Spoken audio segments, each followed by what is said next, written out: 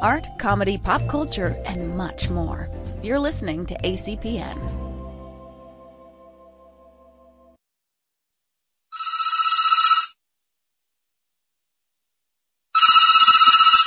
Emerald City Video, this is Russ.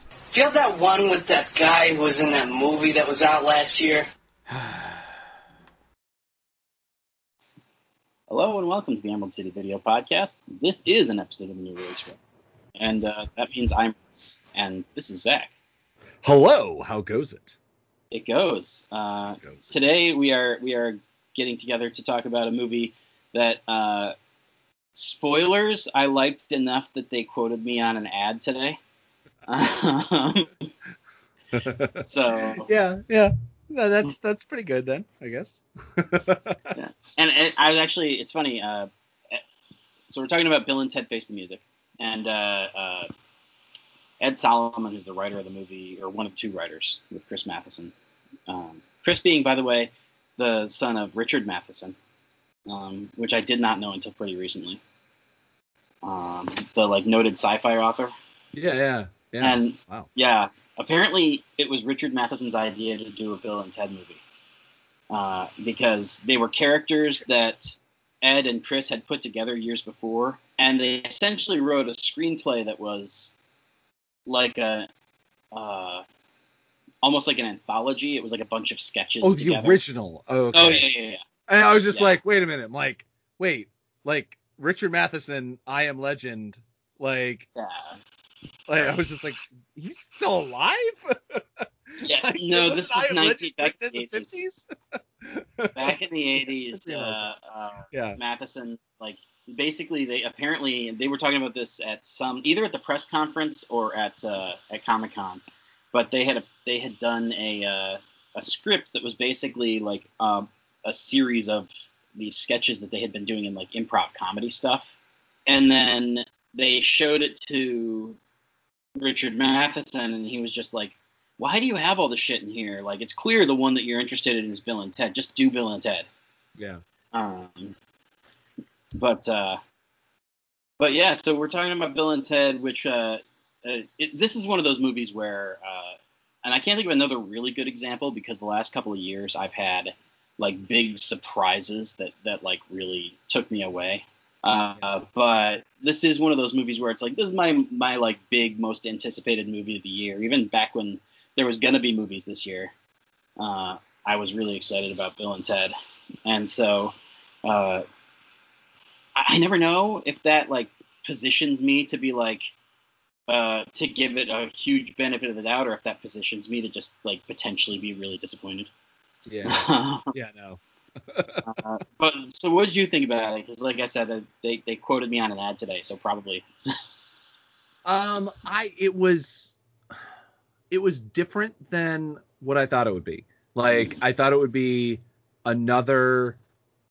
It's kind of like the way that I looked at Jay and Silent Bob reboot. I definitely think it was better. Again, this is just comparing to those two films, not like better than things like that.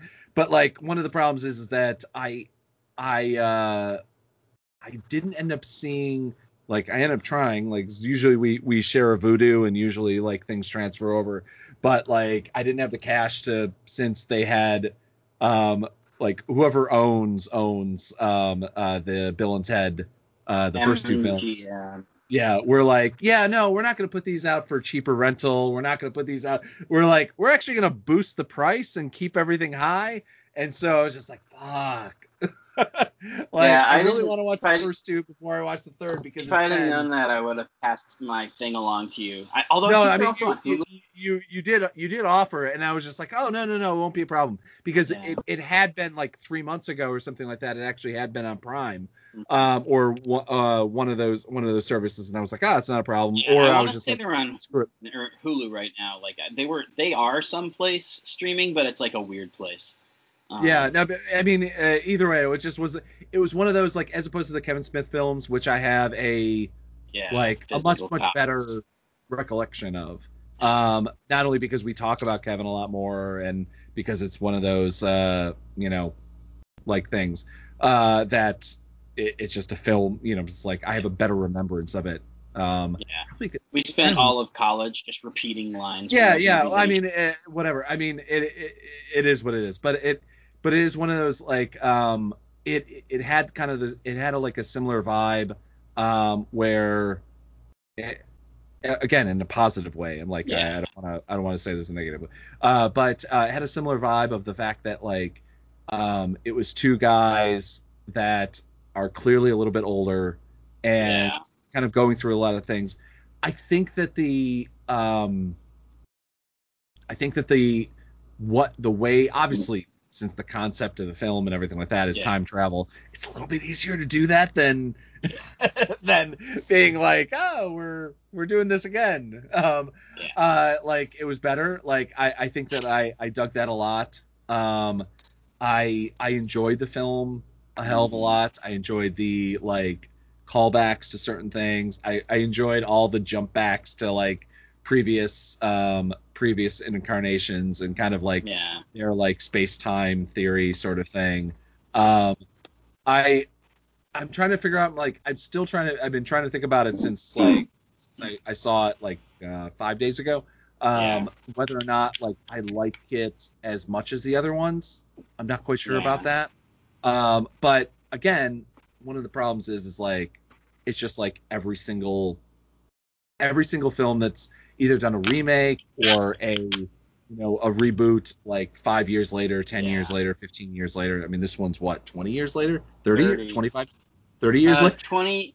Well, Bogus Journey was 1991, so 29. Yeah. And so it just ends up being one of those things where it's just like I'm like I want to like this more than I did, but am I also like, do I have this imaginary remembrance of how good the last ones were because they're fucking iconic, like game changing. It would just be like if Back to the Future came out with like Back to the Future 4 right now. Yeah. It would be like, oh man. I mean, it's definitely not an Indiana Jones 4 thing where it's just like, no, I'm sorry. That not only, yes, I realize everyone that didn't happen. We're just talking about in theory that if they had produced it. But like that was so much worse, and they were trying to like call back like a lot of the emotions, and they clearly failed. I will say one of the reasons that I think a lot of the callbacks in this work is because they're like tonal or thematic callbacks. Ed and Chris had not watched either movie, like either of the previous two movies that they'd written, when they were writing Face the Music. And so it's one of those things where I was like, I picked out a bunch of lines of dialogue, and I was just like, oh, did you notice that this and this and this from the beginning of Bogus Journey are all like paid off very directly in Face the Music? And they're like, we had no idea. That's one thing I always love about like when you talk to like whether it be like I guess Kevin's a bad example in that thing because Kevin fucking remembers everything like that's his shtick. I mean, like the fact that he remembers, I'm like, no, I do remember the fact that there was a whatever plush toy in the background of the scene 5 minutes into the film, like, because that's referential shit is his kind of thing. But for like most people, like you talk to like, people in the Star Wars world, the Walking Dead world or whatever, and they're like, what? Like, you know more about this world than I do. And but that's funny. One of my favorite things of that, as I was talking to Solomon the other day about, I called him up to ask a follow-up question about the ending, which I won't spoil the ending here, but we'll get into a little bit of the thematics of it. And I was talking to him, and I said, like, my question essentially was, in the previous movies when Rufus comes, he talks about Bill and Ted as if it's settled history. Like, that there's no question. And then in this film, when you meet the great leader, which is Rufus's widow, she says essentially, well, there are other interpretations of the information that Rufus was acting on. And so it becomes this thing where they kind of tweaked it a little bit. So instead of being settled history, now it's a prophecy. And that actually worked really well within the context of this movie because it allows Holland Taylor's character to have what essentially amounts to a crisis of faith without like breaking the rules of the universe. Because if they are settled history, then you're a fucking idiot for trying to for essentially trying to stand in their way because you think like, oh no, fucking with them is the thing that's going to help. Whereas if you can reframe it as like, well, this is a prophecy and Rufus was the like premier acolyte or whatever, it's a different thing. And when I laid that out for Ed, he was just like, we never thought about it in those terms when we were writing it, but I like that. I'm going to steal that.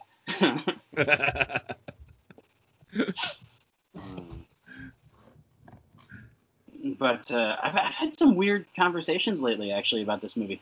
I was talking to Pauly Shore for his movie Guest House, which comes out on Friday. And really? What? Yeah. What? This is a very it's like 90s I know, conversation. it's like but it's actually like a legit movie where he's actually playing a character instead of just being like Pauly Shore. Yeah. Because ever since Pauly Shore is Dead, which by the way I maintain is his best movie because I loved that film. But ever since Pauly Shore is it's a lot dead, like Jean-Claude Van Damme's best yeah, film is JCVD. JCVD, like hands down, no exactly. questions asked. Yeah. But like the thing that like happened to Pauly Shore is that after Pauly Shore is dead, he's done nothing except for like a bunch of cameos where he plays Pauly Shore. Yeah. And this is the first time in almost 10 years he's had like an actual starring role in a movie that somebody paid for. But so I was talking to him and he was talking about how like his character is a fundamentally good guy and like that, you know, even when he's dumb or even when he's annoying, like he's fundamentally there's a decency there. And he was like, and this is why Bill and Ted works. And he starts going off like unprovoked, not knowing that I'm a huge Bill and Ted fan. Pauly Shore just is like, and this is why the Bill and Ted thing works right now, because we're all so fucking depressed and angry. And like you got this movie that's about these two guys who are just like fundamentally nice dudes trying to do the right thing. Yeah. And so that was an interesting, like, okay, so Pauly Shore was apparently super into this. Yeah. I mean, it is one of those funny things where it's just like there's a certain, it's such a very specific. I mean, I think that we're on the outside of the age group, but I mean, like we're always on the outside of kind of entertainment age groups. Like and because my dad, like when I was that age, like was when you had a laser disc of it, didn't you? No, we never had a laser disc player. No, we went straight from the CED discs to VHS, and then I didn't have a new format till DVD. Wait, what was the disc? CEDs were the big ones with the plastic. Oh, okay. I always thought that those were laser discs, not something else. I think they are some kind of like proto laser disc, but it's a different player and a different. I think that they're like mini discs in the way like the way that mini discs are like basically CD players. Yeah. In the fact that like where basically it's a plastic cover around a CD. Yeah. And then you put it in. But still, like it's the one key difference, and this is a key difference because it's what made the CED player an unsustainable piece of technology. Yeah. Is that they didn't have optical audio on those discs. They had optical video, and then they had a needle reading the soundtrack. Yeah. And so on the players, like the needle breaks, or if something starts to skip, or whatever, you know. And if you bump the disc player, it'll scratch, and it basically is a scratch on your DVD made by the needle. And so then you've got this like horrible skip in the middle of a movie in a time when that wasn't a common thing to happen. Yeah. No, but like having a record player on a film is not really a good idea. Exactly. Yeah. But what I was going to say is that because my dad worked at that grocery store and across the street was the depot where they had video rentals, and like they were both buildings were owned by the same person, so we got free rentals. And so as a kid, like from like 7 to like 14, I was always watching things that were not really necessarily kid movies. And it's like I remember watching Bill and Ted 1,000 times. Like I remember having a rental cassette because it had this like 5-minute infomercial on the beginning of it that was like, call this 900 number to win a skateboard and a VCR and whatever else. And it was hosted by Amy Stotch, who plays Missy, and George Carlin. And so like, and funny story about this, I was telling this exact same story about this video on the beginning of the tape to Diane Franklin, who played Princess Elizabeth in the first Bill and Ted movie. The princesses get recast every single movie for whatever reason, but so she played one of the princesses in the first one, and like she and I are friendly. And so when I was doing a Legends of Tomorrow thing recently, she actually reprised her role as Princess Elizabeth for my like little video. Yeah. And while we were recording her audio, I mentioned that thing to her, and she's like, she had no idea because she'd never watched it on tape because I assume that when you're in a movie, they give you a copy that doesn't have 19 commercials on it. Really? And so I sent her it's actually weirdly something I wonder about. Like I've actually never thought to ask anybody because they're like, why would you ask them? They're like, what are the logistics of them? Do they give you like the actual DVD? Because I mean, like, you know, you've talked to like Jergens and things like that where you're like, wait, they made a toy out of the comic book character I created? Yeah. And it's a question mark. Like, wait, I didn't know this. And so it's just like, how many actors? I like, literally, Keanu Reeves I was at Target during Comic-Con week. Terry Gilliam get the Criterion box set like sent to him? I would hope he did, but like. Yeah, it's a really good question. I just assume at the time she either never watched the movie, because I know there are people who don't watch the stuff they're in. Which I would totally get. I've never watched most of them. Documentaries, so I mean, weirdly, again, like the reason Ed Solomon and Chris Matheson didn't watch the first two movies is because I know at least Ed does not like to watch his own stuff. Like prior to Face the Music being a thing, the only time he had watched Excellent Adventure or Bogus Journey since they were released was when they came out on DVD and they had to record a commentary track.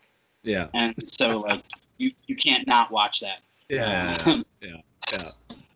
And as a result of that, by the way, I've officially pitched him that like if there's no commentary track on this Blu-ray, that like before the stories are old, he needs to like come and like either come on Emerald City or come at comicbook.com, something, and like record a commentary with me, because like I don't want to wait 12 years and then have him do like. In the Bogus Journey commentary especially, they were just like, oh, there's like a 10-minute section in the middle of here that I don't like, and I forgot it was in the movie.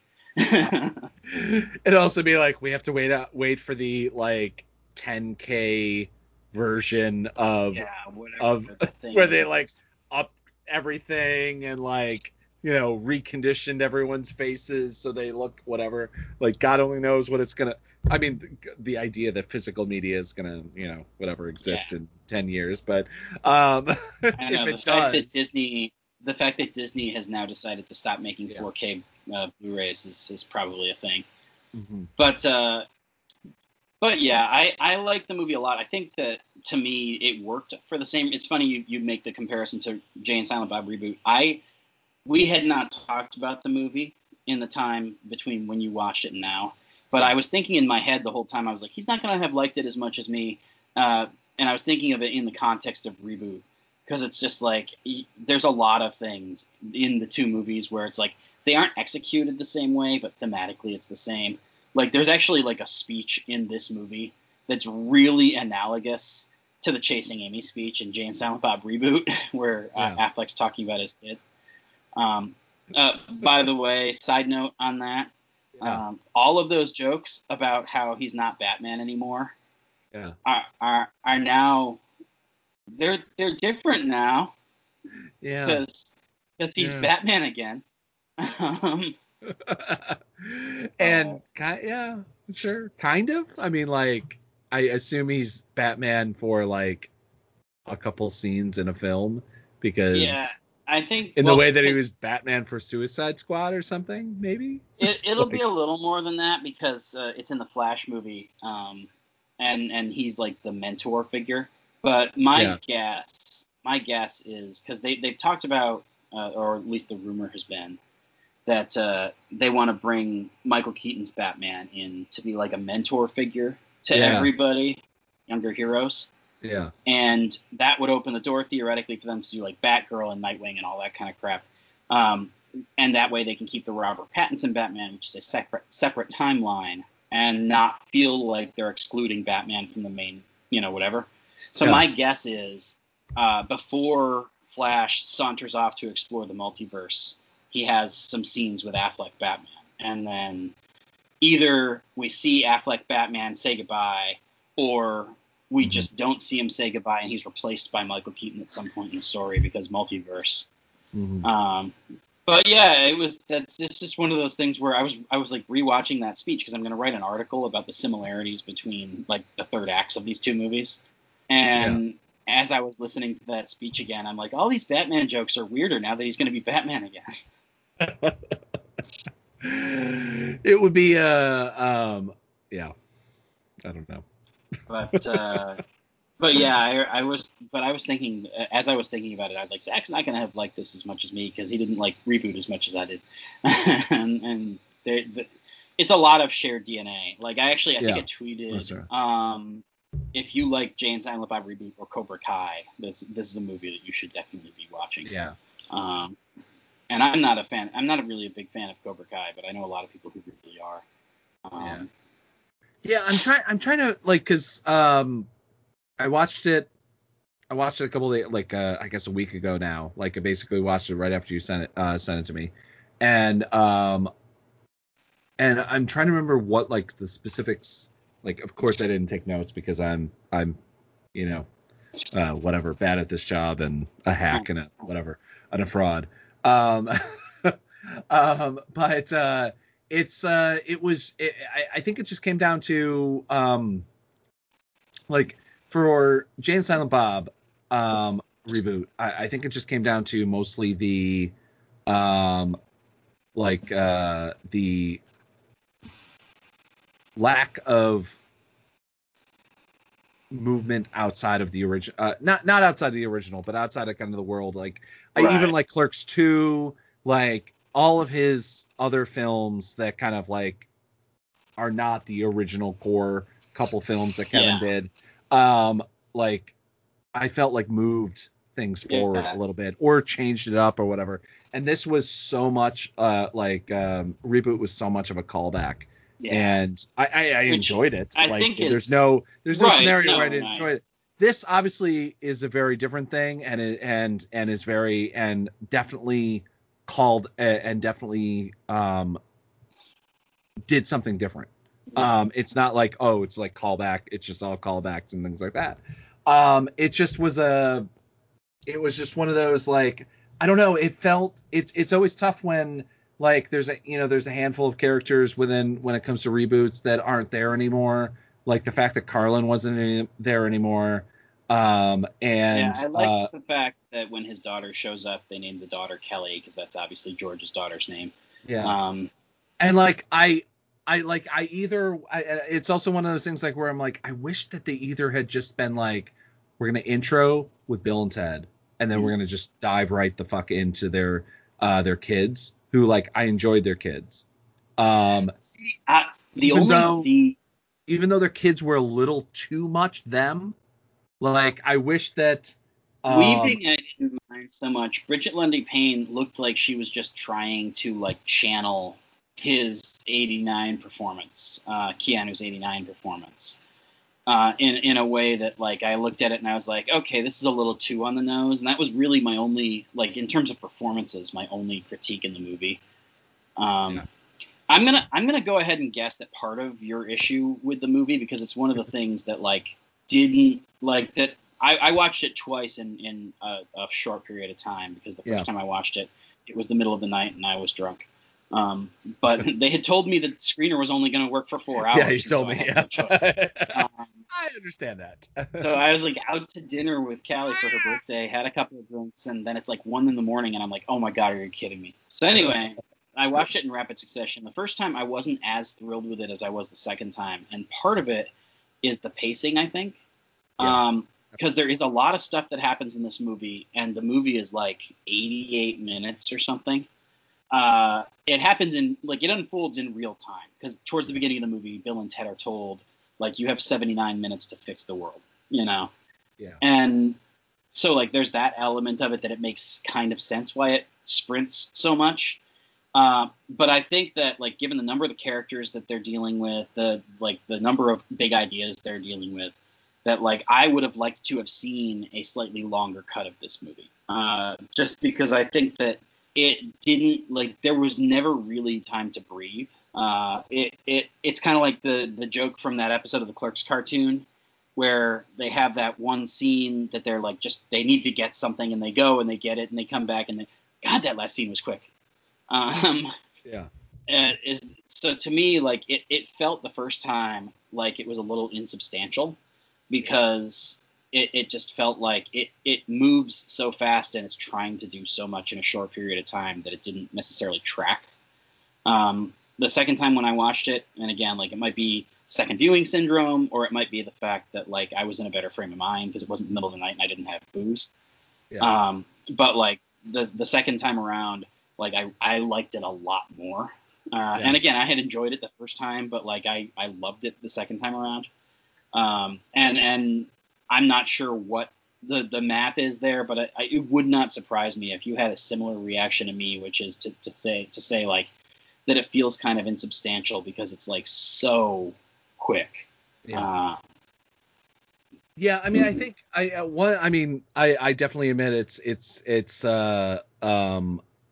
I wasn't. I guess that I thought that it was like with the original Bill and Ted's, like I feel like it's it was something that I feel like you might have actually had to pay attention to a lot more, as opposed to the original Bill and Ted's are kind of like the original Kevin, Yeah.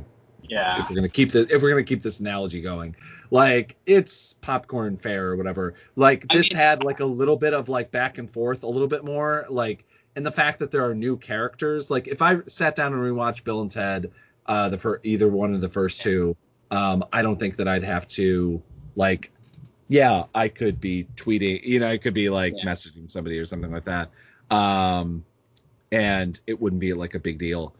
This one I definitely should. Like, I definitely wanted to rewatch it. It's just been a weekend. But it is, and I think that it is definitely a film that I feel like I would like a little bit better on the second and third and fourth or whatever try, as opposed to like some films. I think too, it's like for me, like, I just unqualified, like, I loved it in the same way that I loved Reboot, and you were on the positive side of lukewarm, Yeah. But to me, like, part of the thing that's really interesting is that once you get past that idea that, like, there's a lot going on and there's new characters and there's all these things you have exactly.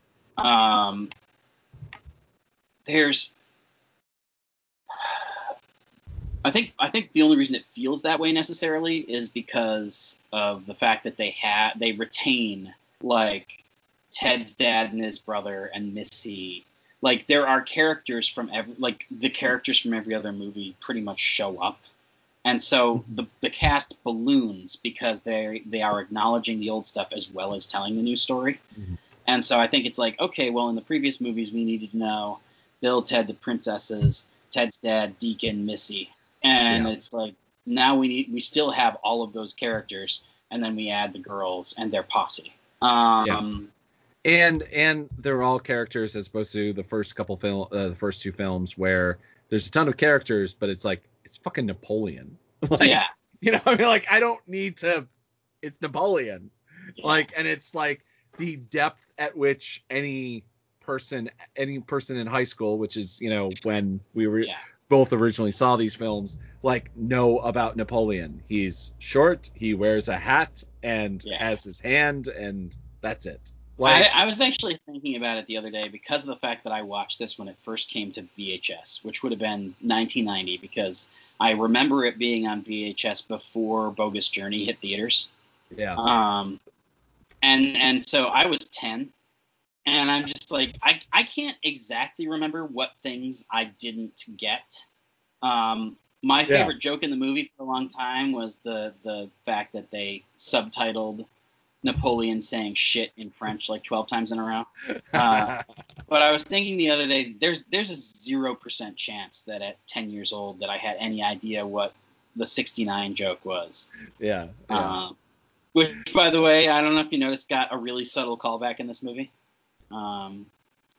Towards the end, when they're in the circuits of time and they're trying to call up that long-ass number with like a million digits, he's like, Ted says, or Bill says, "What's the number?" And Ted goes, 69, and then there's a pause, and then he continues it. Yeah. I just figured that was a like general 69 reference. I assume the reason it's there is because of the previous movie. Which again could be one of those like moments where you're like, no, I just thought it was funny because 69, man. Yeah. Like, it's funny. Nice. Like I will say too, one of the things that I told people like prior to watching it with people, like I got to watch it with people at some point, because I was going to do a screening with my in-laws, and it just didn't happen because this weekend was crazy. We were going to do an outdoor thing, but we got rained out.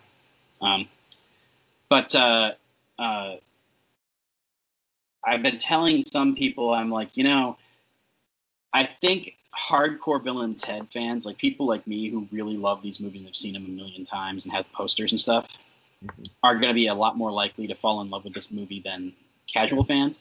Not just because like you're hardcore fans and that's what happens, but also because like with people who are hardcore Bill and Ted fans, there's been this like ongoing dialogue for about 10 years now where it's like, wait, were we all wrong about Bogus Journey? Is that the better movie? Like just in terms of filmmaking? Yeah. And I think this movie is very much a sequel to Bogus Journey as much as it's a sequel to Excellent Adventure.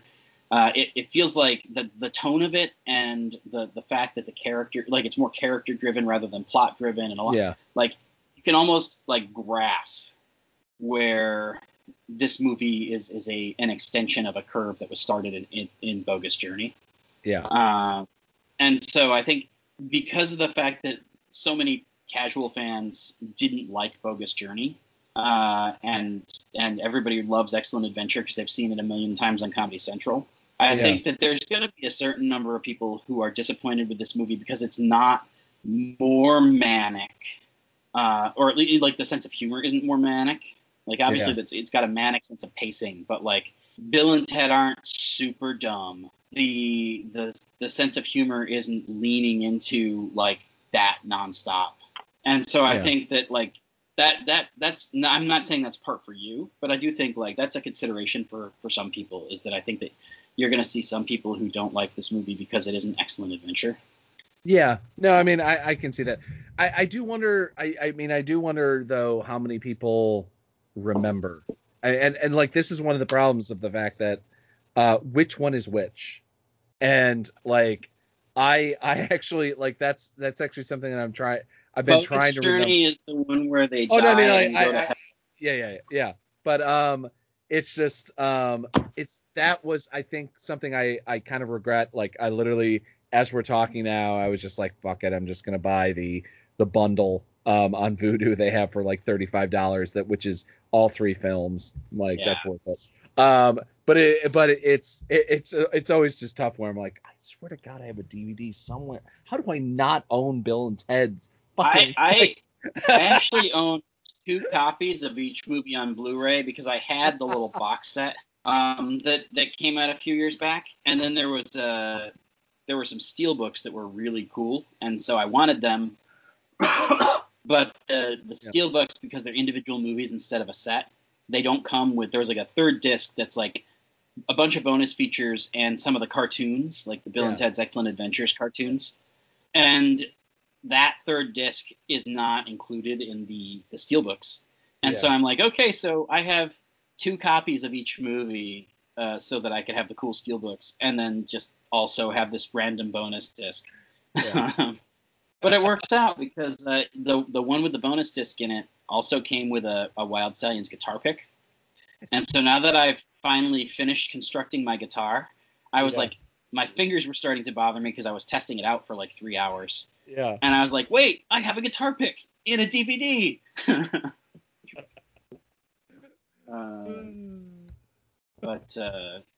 But yeah, But I mean, I think I like it is one of those things. I mean, like, look, this is not a criticism of the film. This is in any way, shape, or form. It is one of those things where, like, especially during like this past year, there's been a handful of things that are like, whether it be reboots or referential, whatever, and like it's been on Netflix, it's been on Prime, it's been on whatever, and like I really think that like MGM or whatever, whoever the powers that be, like regretful not dropping the first 2 on fucking Prime or fucking Netflix, and just being like, look, I know we could probably make some money on selling them, but like we're just going to throw it on one of the main streaming services so that people actually have it. Because I mean, like, it also would have just been one of those like, oh my god, like, of course I want to see the third one. Right, you know, it's just like when they drop, I assume when they drop the 4th Matrix film, if that ever actually happens, they're gonna put like the first couple, at least the first Matrix, on fucking Netflix or Amazon Prime to like kind of like remind people. It's gonna be HBO Max, Zach. Well, yeah, no, I know. I have a Roku TV, which HBO and Roku don't like each other, and so like everything that's dropping on HBO, and I'm like, well, I'm never gonna fucking see that, I guess, because I'm not connecting up my laptop to to my screen via HDMI and paying like whatever ridiculous amount it is, because even though like my aunt has HBO, like it doesn't count because I can't. Yeah, no. Basically, I basically given up on HBO until they figure that shit out. Which blows. I have both that and Peacock, and both of them have a similar thing. Where Yeah, they just Peacock don't is the have a same deal deal. with, Yeah. It's funny that, actually. By the way, at Roku or HBO, or Peacock, if you're fucking listening, which obviously you're not, but like, what the fuck? Just fucking deal with it. Like, if you're about to launch a new fucking app service and you're being like, no, we're not going to be on the most popular television and app and platform service at all because they're charging too much. I mean, like, figure it out later. Like, it seems like a really bad idea to be like, yeah, we're gonna launch a new app service and just be like, yeah, you know what, fuck you, like 80% of the business. At least you can just Quibi, where they were Airstream just your intentionally phones. not going to TV because they thought like that was a good idea. Yeah, exactly. Fun fact, actually, about Peacock, I did the junket for AP Bio because the show got canceled on NBC and they got saved by Peacock. So I hadn't watched the show prior to agreeing to do the junket. I basically agreed to do the junket because Aparna Brielle from Jay and Silent Bob Reboot is in the show, and she was great in Reboot, and she's going to be in Mallrats too. And so I was like, sure. So I'm like doing this junket, and so I had to watch the show. And halfway through season 1, the main character, which is Glenn Howerton's character, the guy from It's Always Sunny in Philadelphia, goes on a date. And the girl he's dating, I'm like, she's so familiar. And finally, I gave up trying to think of who it was, and I looked her up. It's Erin Hayes, who plays Princess Elizabeth in Bill and Ted Face the Music. Okay. And so as I was doing my AP Bio junket the other day, I led with like, oh, by the way, I was watching. You remember Erin Hayes from season 1? She's one of the princesses in Bill and Ted 3. And Glenn Howerton just spent the first 2 minutes of our 5-minute interview just talking about how excited he was for Bill and Ted. Like, to the point where I had to be the grown-up in the room and be like, okay, we need to talk about your show. Yeah.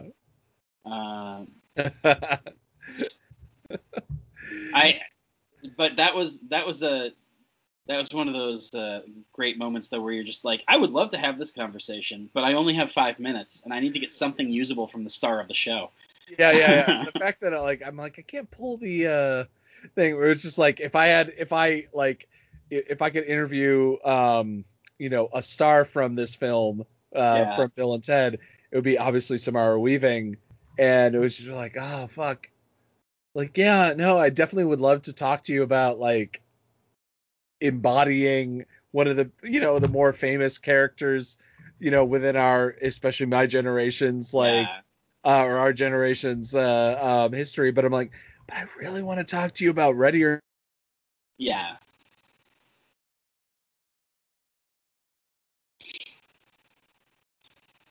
Are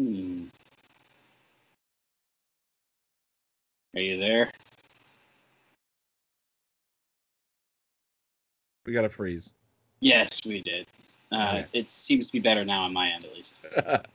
But like, I'm currently on a like watch everything that Samara Weaving has ever done kick. Yeah. And there's a handful of films that I'm like, holy shit, she was in this. Like, yeah. I was interested in watching this, but now I'm like, I'm definitely watching this. But it definitely was weird watching her, which like I was introduced to her as a full-grown adult getting married. Yeah. In Ready or Not, play the child. How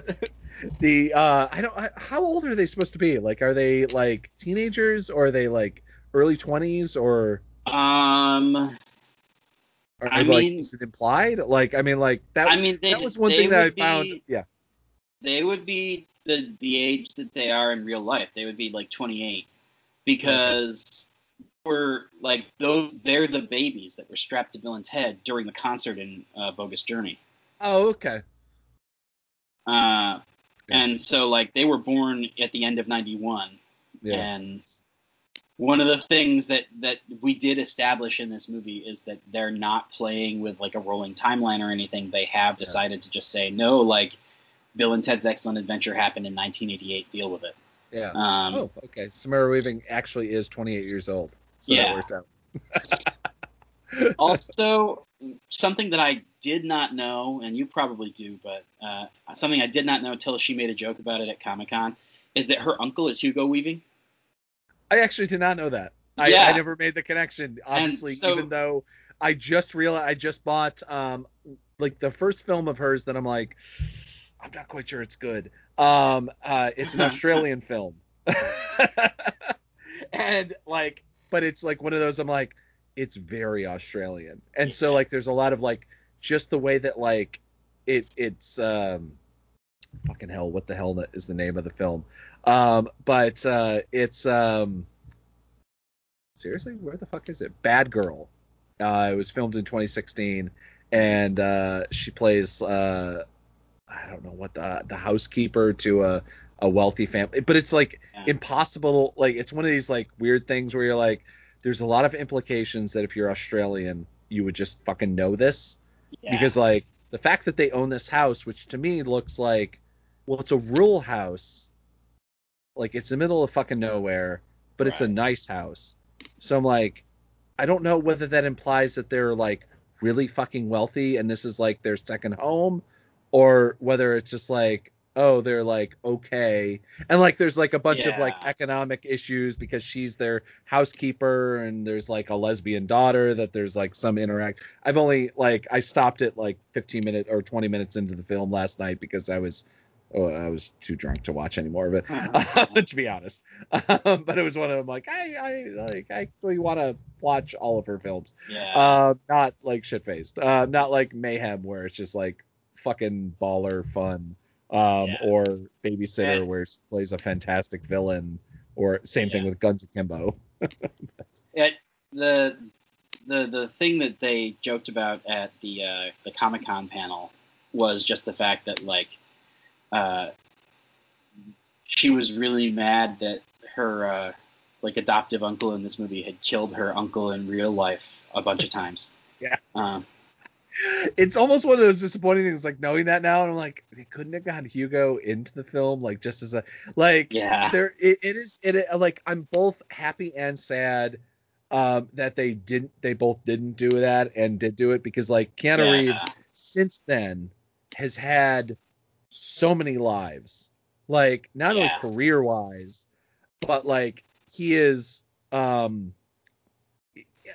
don't know. I mean, like, I'm trying to think of like other actors like Arnold Schwarzenegger, Bruce Willis. Yeah. You know, I mean, like even though he is not, I don't think that Keanu Reeves has ever been as big as Bruce Willis ever was, like at some point, or as big as ever Arnold was at some point. Like he's always been like, you know, like definitely like everybody on the fucking planet knows who Keanu Reeves is. There's no fucking doubt about that. But it's also like, what? It's never like the same way where, you know, Arnold Schwarzenegger is Terminator. Like, Well, you know, Bruce Willis is Die Hard. And like, one of those things where he's definitely an A-lister, and like he's a walking, talking internet meme. But you also can't rely on Keanu to open a movie at 50 million minutes. Yeah.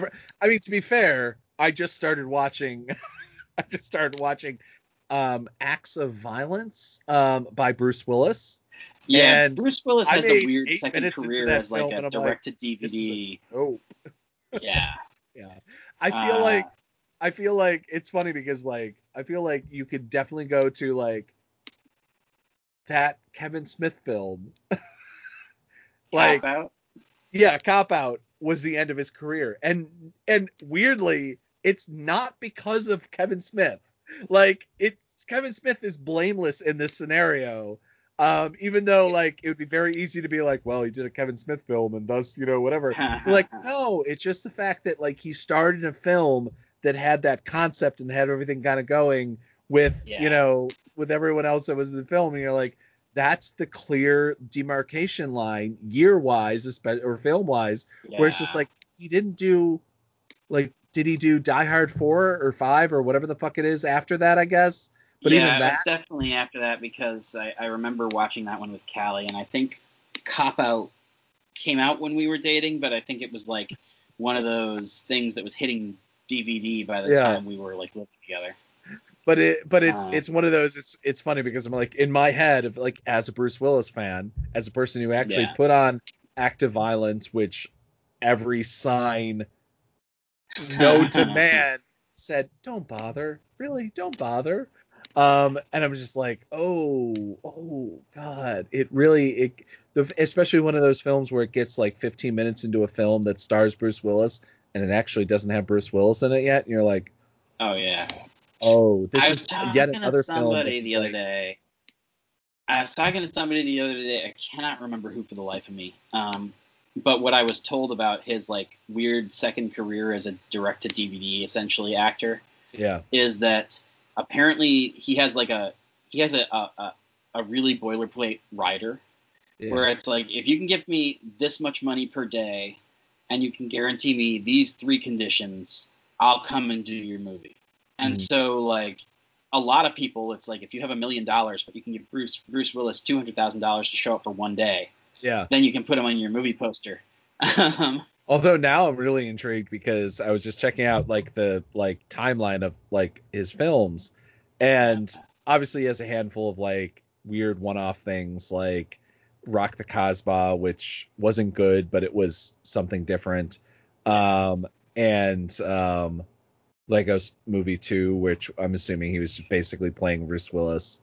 Oh my God, there's actually nothing else until like the rumored John McClane.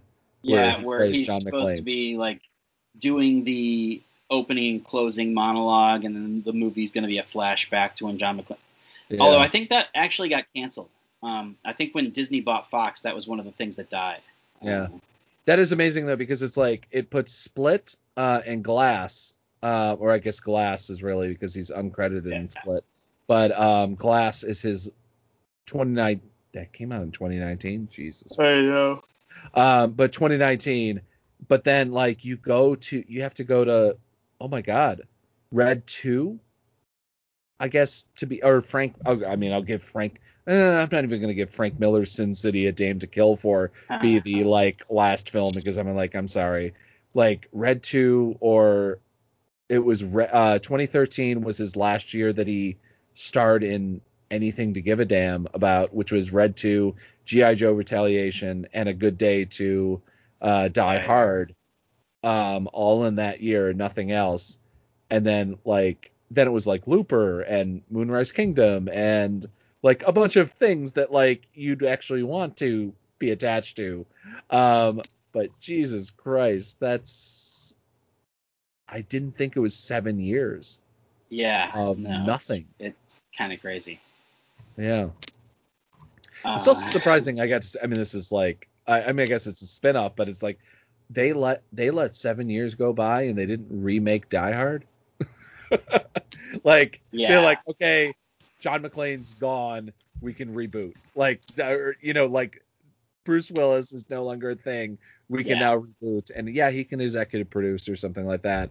But like, I mean, the guy that played his son in Good Day to Die Hard is not what's his name? He's Captain Boomerang in Suicide Squad. What's that? Oh, he's yeah, Captain Boomerang in Suicide Squad. Yeah, and it's just like, it's not like he's not a name. Like, he has been in like multiple of the largest franchises or larger franchises, not all the good ones. Yeah. It was Terminator, Genesis, Divergent, Suicide Squad, and a Die Hard. It's Die Hard. So I mean, like, not the best ones, but he also was in Wet Hot American Summer 10 years later, TV series. Oh yeah, that's right. Super fucking weird. Which I never finished because it was one of those, like, it wasn't even that bad. It's just that I feel like Wet Hot American Summer is one of those things that, like, it was perfect just as it was, as a, like, 90-minute diversion. And then I watched the first miniseries, the First Day of Camp one or whatever, the prequel series. And I was like, it was funny, it was fine. And then I got like an episode into the 10 years later one, and I'm like, first of all, they should have done this one first because it makes more sense, because they teed it up in the fucking movie. But second of all, now that I've watched 10 hours of Wet Hot American Summer, I don't think I need any more. Yeah. I feel like there should have been, maybe if you wanted to do something, there should have been like a Fallout movie, and that's it. Like, that's it. Like, and like, I think the only reason it was a TV show is because Netflix was willing at that time to do the Arrested Development model, where they were like, nobody has to be in the same room at the same time. We'll just figure it out. Like, I know that I read somewhere that what's her name from the Happy Town Murders and Tammy. Yeah, I know what you're talking about. Melissa McCarthy. Yeah. She had shot a role for that was all on green screen, I guess, like at home somewhere, and they just like rotoscoped her into the show. Anyway, this is a long long way. I mean, we're talking about spin-offs and we're talking about sequels and that sort of thing. I mean, like, it's relevant. At least we're not talking about whatever. But it's. By the way, that episode is coming. The reason that it hasn't come out yet is because it's 3 hours long, and I was listening to it to make sure that I didn't need to do any edits. And we had a sound drop out in the middle, and I needed to cut around it. The Fletch one. Oh, Fletch. Okay. We had a sound drop out in the middle that I had to cut around, and I was almost done editing, and my computer ran out of batteries, and when I came back into Audacity, the whole thing was lost. And so now I have to do that all over again. It's fun times. So we did do a podcast that none of you actually knew about, because why would you possibly know about? I feel like there's like 3 of them on my computer at this point that I just need to find and clean up, because I feel like the last couple of times we've been like, it used to be that I wasn't always this tired, and so like we could record late at night, and I just like slap music on the motherfucker and like publish it at 3 a.m. Now it's like, no, I need to sleep as soon as we're done recording. Maybe I'll do this tomorrow. All right, but on that note, because my wife's got work in 5 hours. We should God, circle back around. we Bill and barely Ted. talked about the film at all. Yeah, I mean, I'll say this. I was not crazy about the character of Dennis, the Terminator robot. Yeah. But I did think Anthony Carrigan was really good with it and kind of stole every scene he was in towards the end of the movie. Once he was allowed to unlock the personality and not just be like generic killer robot.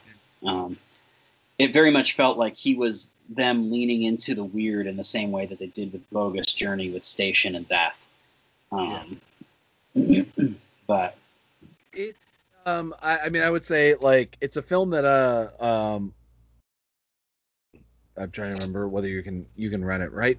It's a film that I would definitely consider like immediately following up and trying to watch again as soon as you can, because like I feel like I'm missing that, and like I think tomorrow I'll probably just put it on again, not especially now that I actually own it, not just watching it.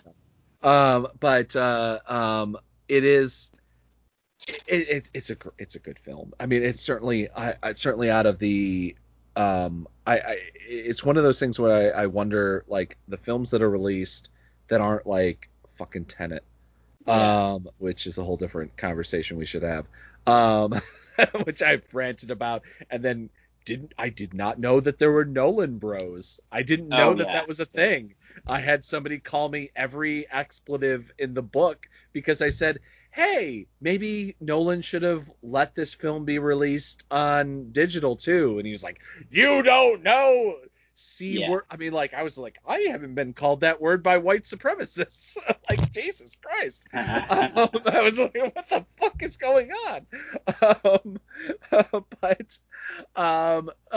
But it is film that, I mean, like, fucking hell, if you can see this film, I still like, if it wasn't 2.5 hours away, if it was an hour and a half away, I would have been like, we have to go see this in at the drive-in. Not only because like, really fucking like I if somebody says you want to go to a drive-in movie, I'll be like, what? I don't care what the film is because I fucking love drive-in movies.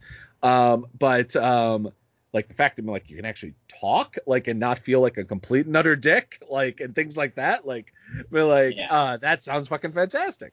But sadly our local drive-in has not had it yet, and like the closest one is like 2.5 hours away last time I checked, at least. Well, there was one in Minetto, which I think is only an hour from me. Minetto. But, that's what I heard. Shit, I would have gone to fucking see that with or without. I thought I told you. I'm sorry. No, I know that there was one that was like Saratoga, not even Saratoga Springs. It was Albany, and then north of Albany. I know that there was one up there, like the last time I had checked, but like I checked on like 3 days before it was released. So I got a text from Ryan Zlomek at like 8 a.m. on Thursday or something, being like, hey, we're gonna go see Bill and Ted tomorrow in Minetto if you want to go. And because we had the plans that ultimately got rained out and didn't happen, I told them I couldn't do it. But had I known that you didn't know, I could have just told you like, oh yeah, we can do that because we got rained out here. Yeah. Well, if it's sometime this week. Anyway, that's all beside the point.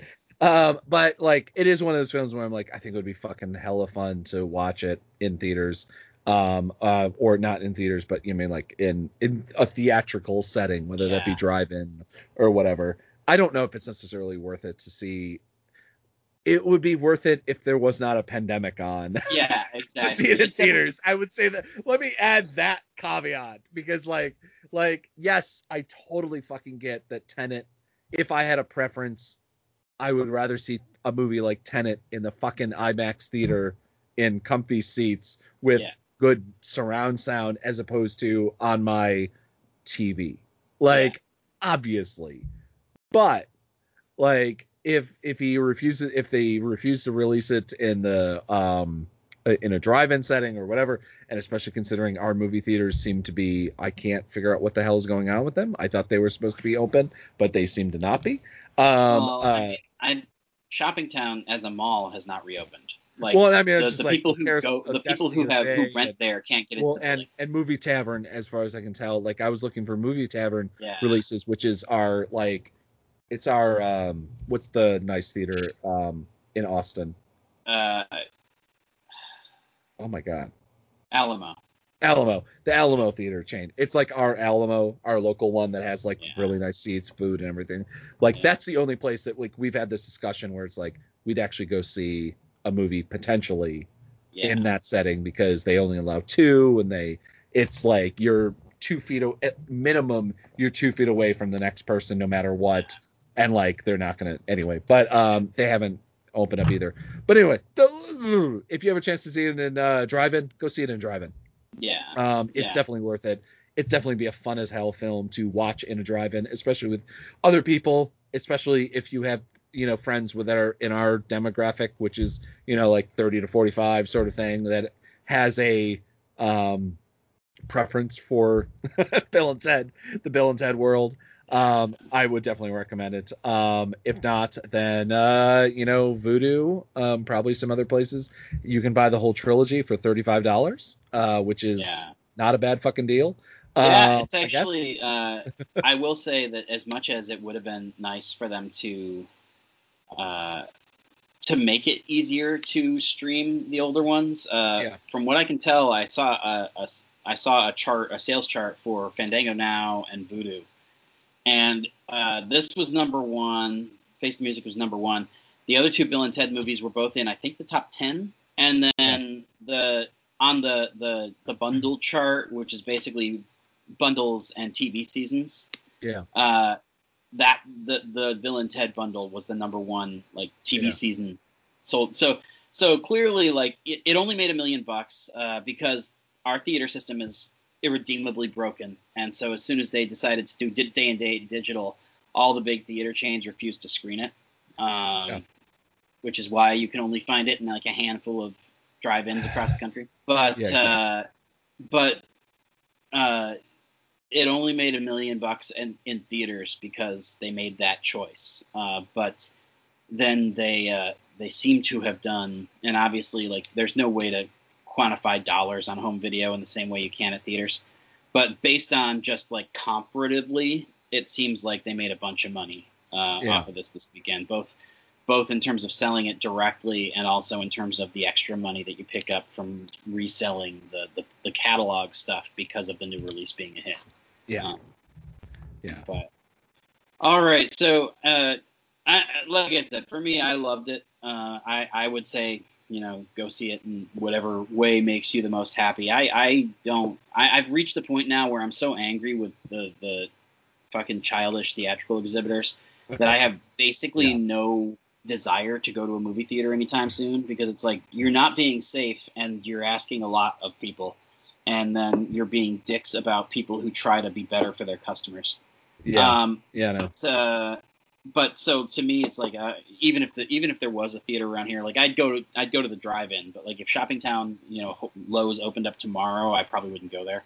Yeah, no. Like I said, the only place that I with or without you sort of thing, like I definitely, obviously, like, we've had this conversation before, like, theatrical experience, like this pandemic has been like, I'd never realized how much as a person who's been like, my God, like, I don't know how many films I've seen in theaters.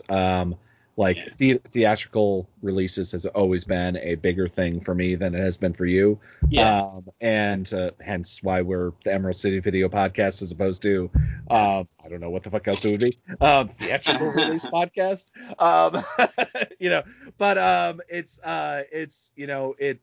It has been like a real goddamn emotional hit for me, because like the number of films that I've seen, I'm like, I have no interest. I just need to physically be inside of a movie theater and watching a film that I've seen, like, because of that, and like not being able to see that for like do that at all for the last 6 months. Even if I had a chance to, like I said, like the only theater locally to me, like to us, that seems like it would be potentially safe. Where I'd be like, also just like they have vinyl seats, like things like cleaning wise, like I feel like even if they don't do it, like I feel like I can bring in, whatever. Not that like upstate New York is like not a pandemic hotspot or anything like that, but I'm like, No, not, but it's also still part not of my worth. problem is that because we are not a pandemic hotspot, nobody around here takes it seriously. Exactly. Which means I have this problem where it's like one can become 64 really quickly in a place where nobody's taking it seriously. And if it becomes 64, nobody gives a shit anyway, because like California and whatever other Florida still has 4,000. And you're like, oh, who the fuck cares? Exactly. But it still means you fucking have a good chance of people, family members that are attached to you dying or whatever else happens. But anyway. With our family, like we're gonna go back into like serious lockdown mode for a couple of weeks because like Callie's starting her new job as a teacher. My kids have to go to school at some point. It's like you have all of these, like there's gonna be a lot more contact points in this house, and so like we're really like locking down a little bit and just being like, okay, well for the next 2 weeks we wanna, Yeah. So yeah, it's fun times. But yeah, Bill and Ted. Bill and Ted Face the Music. For me, it was a 5-star movie. I loved it. It was, like I said, it was my most anticipated movie of this year, and it was pretty much exactly what I wanted / needed it to be. And a big part of that, I think, is just it is comfort food. Like it's not a masterpiece. But again, that's kind of what Bill and Ted is all about. Yeah, I know. It's definitely like it'd be interesting to watch this film in a different era and see how, for at least, and by the way, happy birthday, Keanu Reeves. Oh yeah, that's right. Sorry, Twitter. Literally, I was just looking at like Twitter's open up on my other screen. And it's like happy birthday, Keanu Reeves. Yeah, I don't remember if that was yesterday or today. Like, if it's. I assume now. I assume it's today. Like, as in it's 1:30 a.m. So I didn't see it beforehand. As in, September 2nd. But anyway, party on, dude. Party. But I will say Samara Weaving delivered the, like, I did genuinely, and of course I have a she could, she's one of my actresses that I'm like, I don't care, like, you can just be in a film and like immediately it goes up 2 stars because I just love you being in the film. But like I thoroughly enjoyed her being in this film. Like every time she said party on or whatever else, like any of the catchphrases, I was like, okay, yeah, that works. But yeah, no, I mean, I would 4. I would say 4.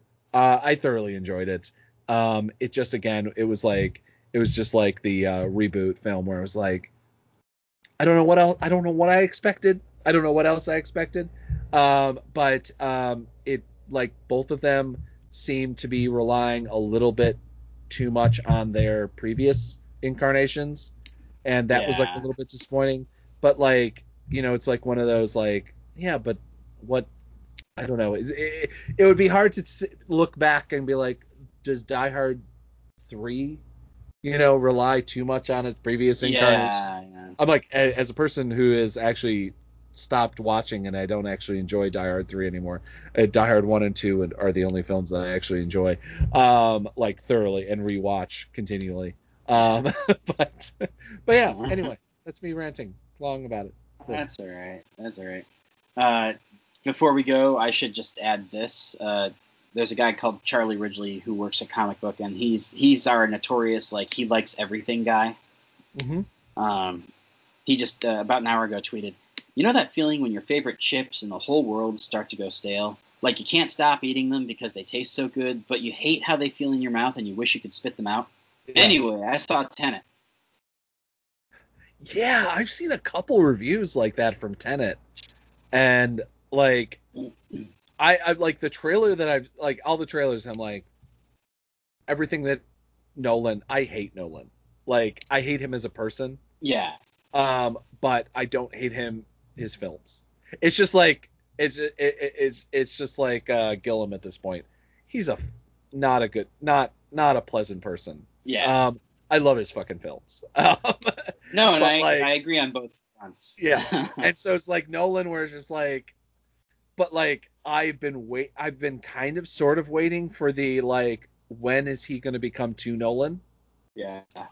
And I mean, Gillum had Gillum has already hit that peak, I think, at that point where he's too Gillum for Dozens of times. for a lot. Yeah. Even though, like, unless you're like the absolute like 5% Gillum hardcore fan base who like it wouldn't change or whatever, but like Nolan, where I'm like, I wonder if this is the one, because like I thought that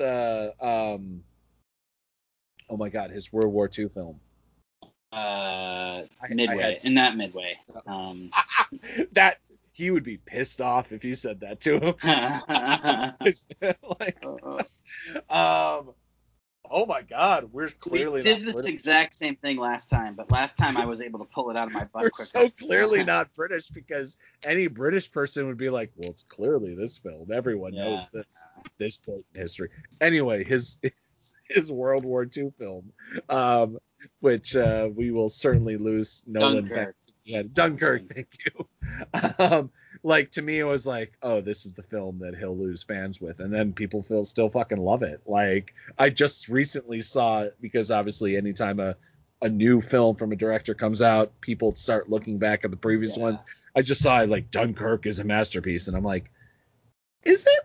Is it though? Like, is it not like a really great film that again could have been edited down to like 75 to 50% of its original length? Or is it just a film, like a great film that is all the things that make up a great film in different parts? But the most important thing is it's a moment in history. It's a film about a moment in history that is incredibly important. Right. You know, like, it is like, how can you not make a great film about Dunkirk? You know the story. Most people know the story, that anyone who's like read World War II history and be like, yeah, that'd be a great film to make. Like, of course Nolan would be a great person to make it. Yeah. And then you watch it and you're like, is it though? Like, there are parts, every little piece of parts, and you're like, yeah, no, it's like The Longest Day. Like, how do you not make... we talked about it even at the time when we reviewed it, where we were a lot more positive than we've been on rewatch. But even then, it was kind of this conversation of like, it's a much better movie than it is enjoyable. Also, the problem, we were talking about Nolan, but I mean, like, the biggest problem with Nolan films, I think, there's some of the Nolan films, is the fact that, like, can you like, to me, I think it's really important in the 2000s. Can you watch this film on your laptop and enjoy it as much as you, or in the same way, or whatever the caveat is? And I'm like, I don't know if I will ever want to watch any interest whatsoever in watching Dunkirk on even my 43-inch 4K. Yeah, no, I have right there. It's like, when he's constantly playing with like film formats and like sizes and all this, like, it really does narrow the ultimate appeal of the film, because it's like, okay, once you're not seeing it on the big screen and you're not seeing all the bells and whistles, like, a lot of the appeal is gone. Yeah, and like, the fact that, like, because I've tweeted like once or twice about it, where I was just like, if your favorite director basically is saying that you can only watch his new film, or of course I'm just going to say his new film, because I don't know, I there's no scenario where I can imagine her new film being released in theaters, because I can't imagine a female director being like, no, you can only watch my film in this scenario. Like, there's just no, like, but not only because I don't believe a woman saying that, but I also don't believe like a female director having the power in Hollywood to be like, fuck you, you're gonna risk your fucking life to go see my film, or you're not gonna see it. Sorry.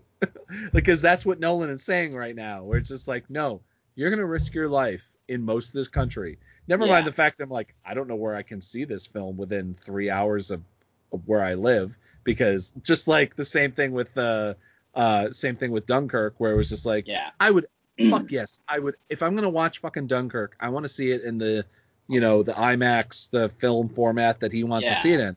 And it was just like, oh, I have to drive 2.5 fucking hours. I'm like, no, like, I don't know a director.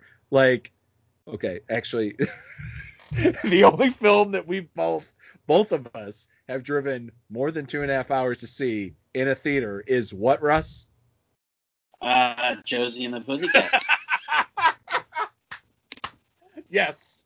Which was actually more than 2.5 because it was like. Yes, it was New York City, so it was 5 hours each way. But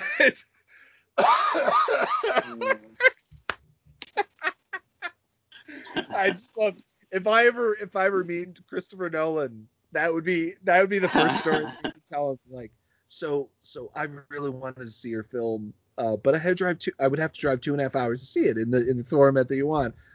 But the only film that I've seen this way Josie and the Pussycats. And the best case scenario of that story with Christopher Nolan would be like, I would have done that same thing. I love that film too.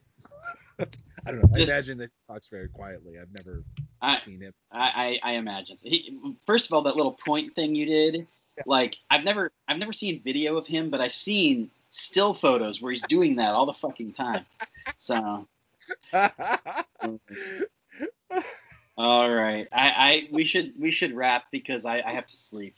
Because we have not talked about, again, this is the like sequel to the Fletch. You should actually come out. You should actually put this one out right with Fletch because they're both ones that like we talked about the movie that we were supposed to be talking about like 10% of the hour or whatever it is that we've been talking. Yeah. I think that's fine. I think most people at this point, like the people who listen to this show, are pretty much in it. Yeah, but they're not coming for the film reviews. Yeah. But one second. I'm actually watching like because like I've been watching the Hulu and Prime movies. And I just watched today because I've been keeping them in the background and I've been like, you know what? I'm going to stop watching the shit that I watch every single fucking day. Like, okay, I'm going to stop watching Ready or Not for the 75th time. Yeah. 112th time. Let's be honest. And I watched 2 films today. Primal, the Nick Cage film where they're locked in a boat and with a really bad CG albino leopard, I think it was. Oh yeah. I don't know. I just watched the film. I haven't seen it, but I think it is watchable. I'll say that. He's not like full Nick Cage or anything like that, but it's serviceable. And Lucky Day on Hulu, which is about a guy who just got out of prison and is I'm trying to remember the rest of the actors' names, but Crispin Glover is fantastically Crispin Glover in it. Nice. He is fantastically C.S. Muncy in this film. Sorry, like literally, he is like C.S. recently at some point has the same haircut as he has in this film as Crispin Glover has in this film, and I'm like, oh my god, I'm gonna have to recommend this to Andy. But Andy's his wife. But it is weirdly, extraordinarily dark. Basically expect everybody you like to die. Spoilers. But it's fantastic. Like it has a weird the professional aspect to it. It's definitely because like half the characters only speak in French. Not that there's a lot of subtitles or anything like that, but it's just like the little dialogue that is. It is like I actually thought like halfway through I was like maybe I'll just give up and move on, but it was like it fucking aggressively changed my mind. So Lucky Day, it's on Hulu for free if you have Hulu prescription, so it's not really whatever. And Primal, which I don't remember what it's on one of those formats. I think Netflix is on Primal, but yeah, those 2 films I watched recently, and they're both pandemic watchable. That's a thing. I'll go down similarly just to talk about because I've watched a bunch of movies for recent interviews. I watched a movie called Z, not to be confused with the 1969 movie Z. This is a different thing about a mother who ends up essentially in a Drop Dead Fred style war with her son's imaginary friend. but the Nice. imaginary friend in this case is a monster who kills a bunch of people. Yeah. It was very bad. However, Keegan Connor Tracy, the woman who plays the main character, Yeah. was really good in it. And it's one of those things where you're like, the movie was bad because the script was bad, but the script was also clearly written just to be a showcase for like one person who can act the shit out of it, because like there's a lot of scenes that are just her alone. Mhm.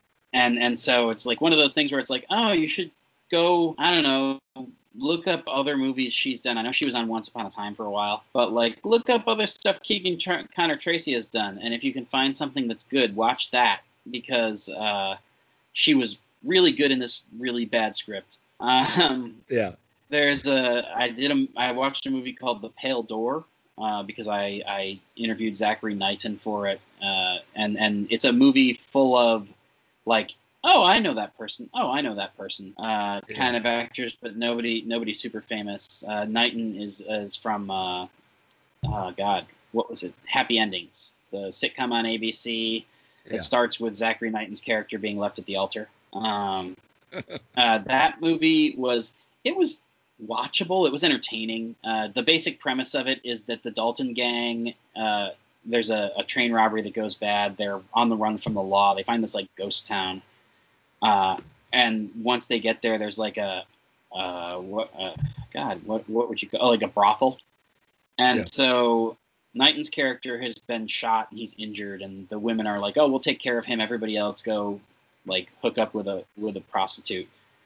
And then it turns out that the brothel are like witches who were burned at the stake 300 years ago, and now they're like, this is their one day to like come back and something. And so it's basically the Dalton gang having a shootout with ghost witches, which Ghost sounds witches, more fun prostitutes. Yeah. Yeah. It sounds more fun than it is. There's definitely some moments in it. It's like a 3 stars out of 5 kind of movie. Yeah. And then I watched Immortal, which is a weird like anthology thing. I think there's 4 stories in it. I can't remember for sure. Yeah. And it's basically, did you see the stuff for this, Zach? Like when the publicists were? It sounds vaguely familiar. So basically what it is there's this this conceit that basically some people are basically Wolverine. Like you can kill them, but their body will just like self-repair and they'll be back in a minute and they're functionally immortal. Okay. And so it's a lot of like O. Henry kind of stories. Yeah. It starts, Dylan Baker is the essentially the lead of the first one, and he's like a high school teacher who essentially like takes advantage of one of his students to like, she's like the beautiful track star girl, and so he like kidnaps her, and it's like, oh well, you're gonna be the most dangerous game because like you're young and fit and whatever, and blah blah blah blah. And then he kills her, and you find out she's immortal and he can't actually kill her. Oh, okay. And so like each of the 4 shorts is they vary from like okay to very good. But there's one with Tony Todd that is just really really good. He plays like one half of an older couple. His wife is dying of terminal cancer. Mm-hmm. And they have like a documentary crew there who are talking to him about the decision to do like an assisted suicide. Yeah. And from that premise, you can probably guess like what happens at the end, because I saw it coming very early on. But it was really really well done, and it was the acting in it was great. There's the documentarian is this girl Vanessa Lenges, who I've never heard of before. Mm-hmm. But it's one of those things where I'm like, in the 12 minutes she had in this movie, she made me want to watch more of her stuff. Yeah. And so that one definitely check out, like Immortal.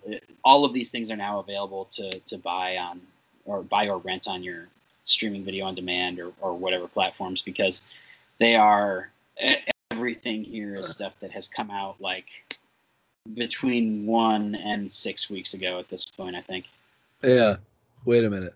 Was she actually in, where is this?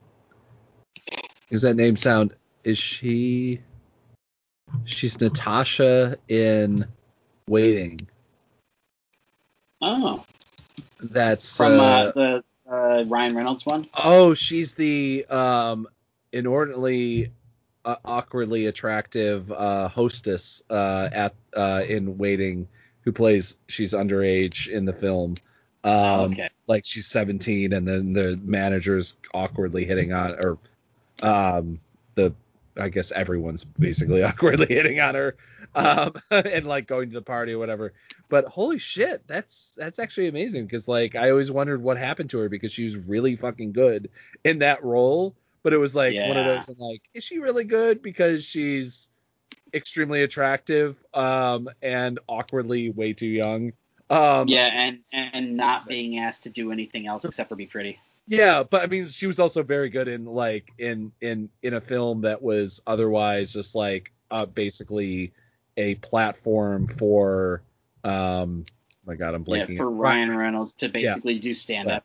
Yeah, I mean, which like I love that. I like that film. No, I enjoyed it. It's at the gross time. I in so many it other ways that years. like in 2020 probably wouldn't be acceptable.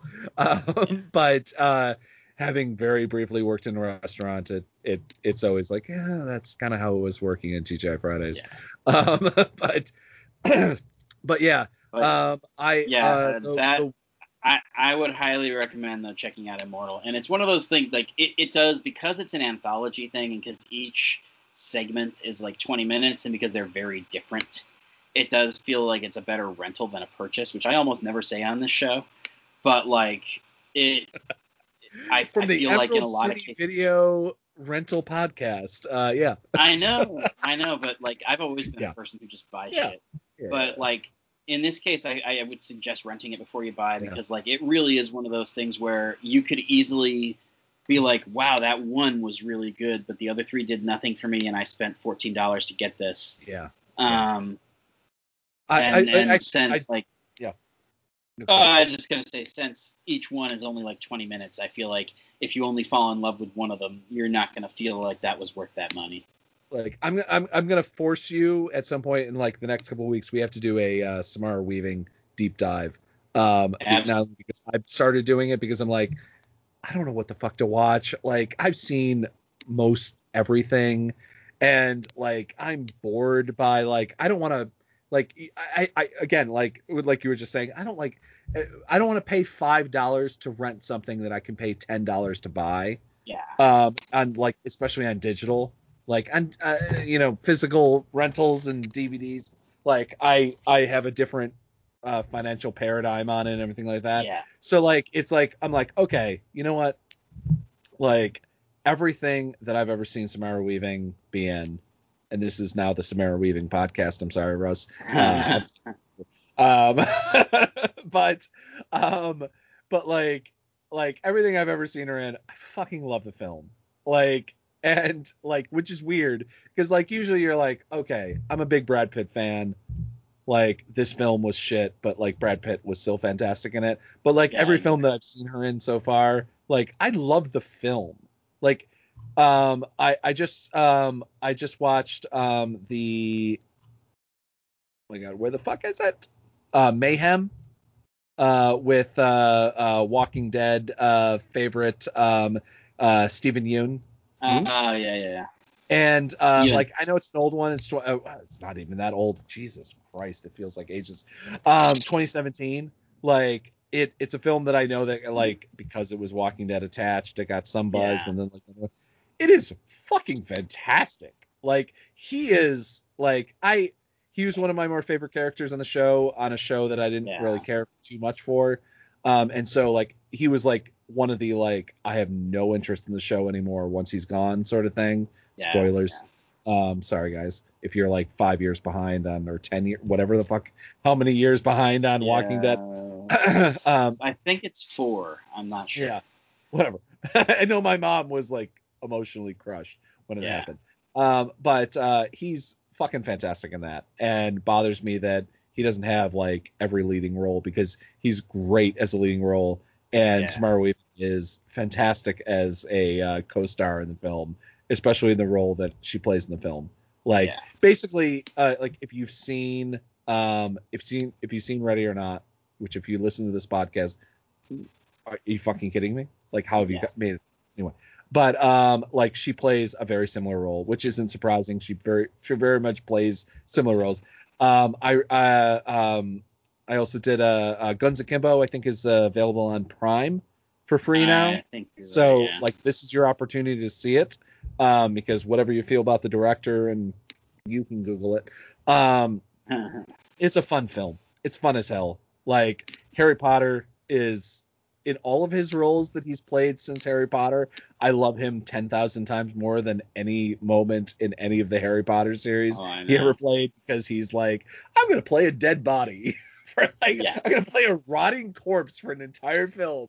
Like, fucking great, man. Like, you are fucking, like, I fucking love him. But like he's fantastic in this film. He has guns bolted to his hands, and goes up against like a badass Samara Weaving who has PTSD issues and things like that. It's fucking fantastic. But yeah, no, I mean like that's those are the two that I've liked. And if you are looking for, unfortunately, which I think is cruel, if you have to buy it. 21 Bridges. Chadwick Boseman's film from 2019. Didn't do really well. Like I think it did okay at the theaters. And I guess in the middle of like a not exactly positive police scenario, it would not necessarily be like a good film, whatever.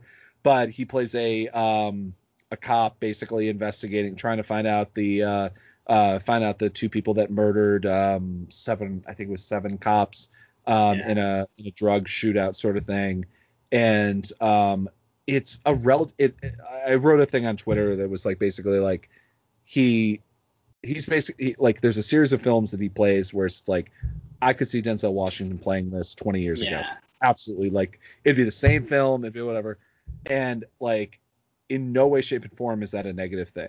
Like like but it's the small films. It was just like Out of Time. If you ever watch Denzel Washington's Out of Time, it's a solid fucking film. It's a great film.